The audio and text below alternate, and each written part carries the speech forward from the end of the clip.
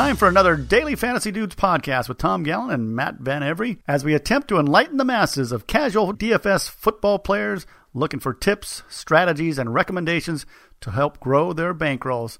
I hear that's kind of important. What do you say, Matt? That's the name of the game there, Tom. You know, if you're not growing your bankroll, then you're probably not having a real good time. And really, it's all about having fun, isn't it? Having fun, winning money, I think they go together, indeed. So for today's show, we're going to be spotlighting rookies and players that have moved on to new teams. And since Matt is much more of a big college fan than I am, I'll turn it over to him to start things off on the rookie front. Any quarterbacks that look like they could hit the ground running or more likely hit the ground passing? Unfortunately, I'm not real high on any of the quarterbacks this year. I really never am. I mean, rookie quarterbacks is that's a gamble at its best. I mean, even Andrew Luck, Peyton Manning, you don't want to put too much in. And as far as Jameis Winston goes, he's not a guy that I'm going to put in my lineups. Marcus Mariota, really, I like him a little better, but I'm going to have to see a lot out of him before he goes in my lineups. All right, moving on. How about some running backs? Generally, in college lately, you know, they've steered clear of drafting running backs in the first round. We've finally started seeing them coming back a little bit. So who are some of the running backs you think might be worth a look on the daily fantasy scene? As far as running back goes, the talk of the town right now is Ameer Abdullah up in Detroit. You know, he's really been looking good. He's a Nebraska graduate. He was always a good running back in college. He's shifty. He's quick. He's making guys miss. And, I think that there's some potential there. I also like Joique Bell up there, so I'm not totally, he's not someone that I'm going to play first week one. I want to see the way that the carries are going to shake out. I think Joique might get some of the goal line carries, but Ameer Abdullah is a guy to look after.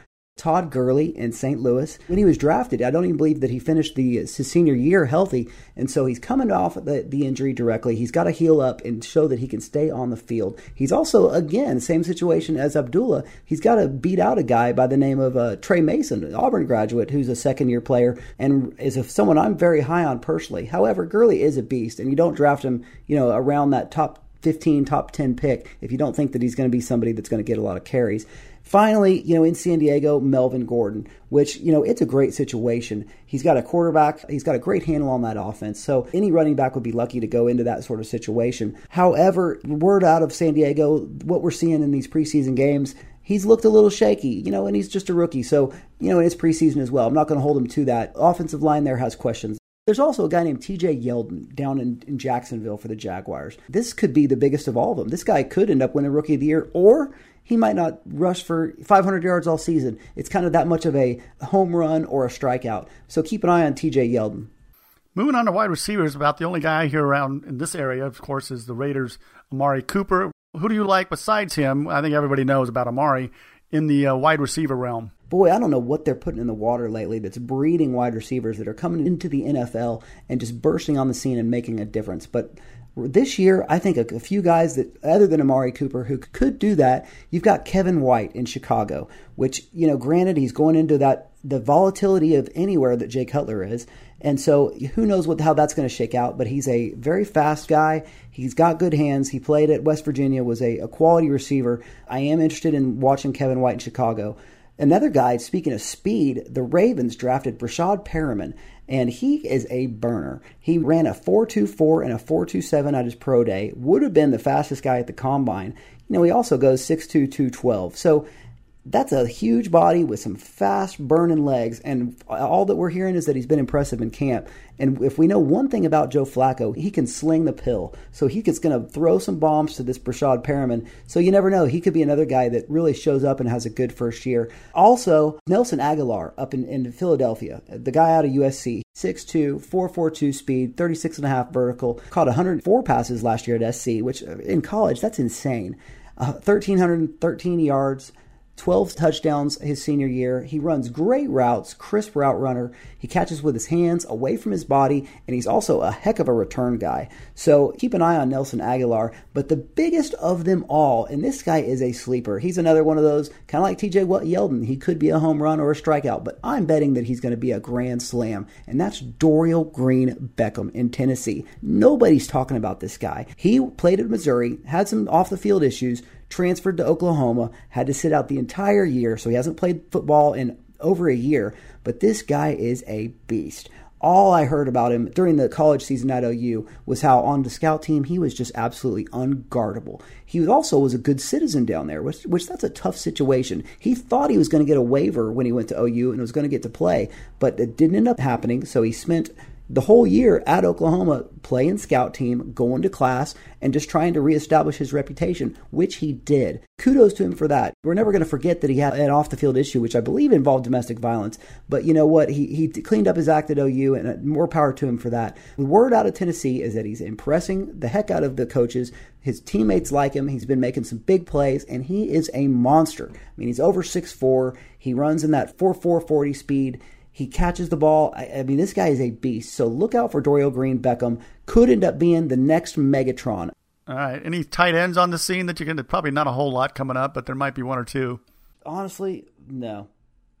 Not that I know of. Nobody that's going to be a standout in year one that I'm going to put in any of my daily fantasy lineups. That's for sure. That covers things on the rookie front. Let's move into the guys that have moved on to new teams. Now, one in particular who is a tight end that sparked a lot of interest in the offseason was Jimmy Graham moving on to Seattle. He had a bit of a down year last year with his very pass-oriented Saints. I've got to think this move is going to mean even less stellar results on the fantasy front for Jimmy Graham. Something happened last year with him and Breeze down the stretch. There's a reason why he went from being this titan of the position all over everybody's fantasy lineups, bringing in numbers, catching touchdown passes, to not getting a single pass thrown his way down the stretch.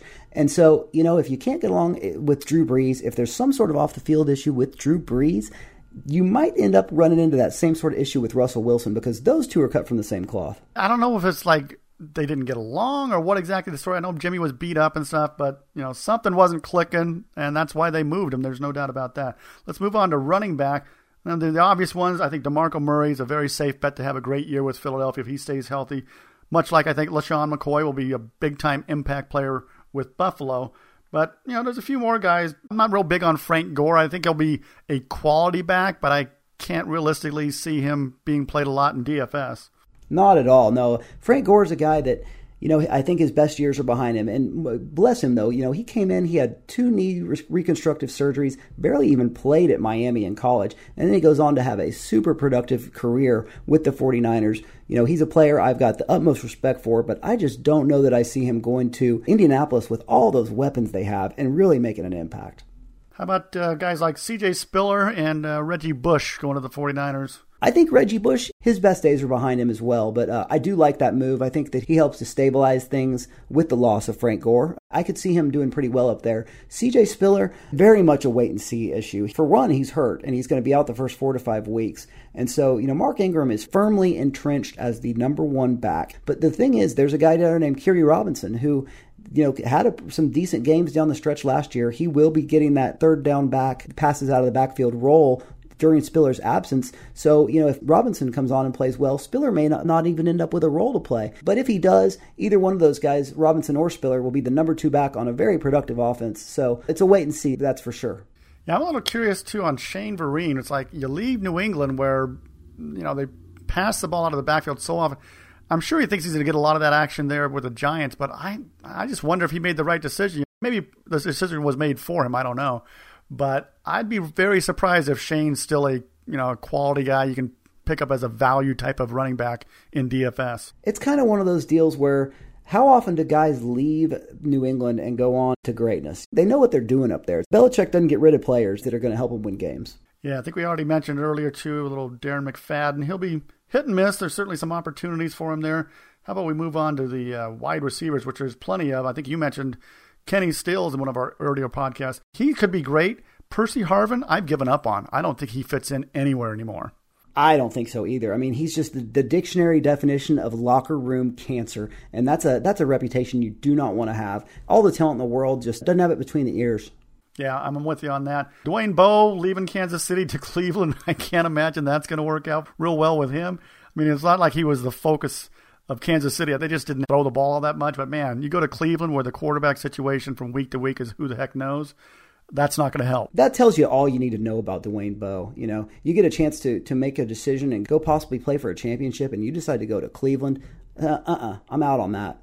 Yeah, on the quarterback scene, I don't think we have to discuss too much further Sam Bradford. I think we both are very much on board that he'll be great if he can stay healthy in Philadelphia. There's one other wide receiver that I wanted to mention, and that is Brandon Marshall up in New York with the Jets.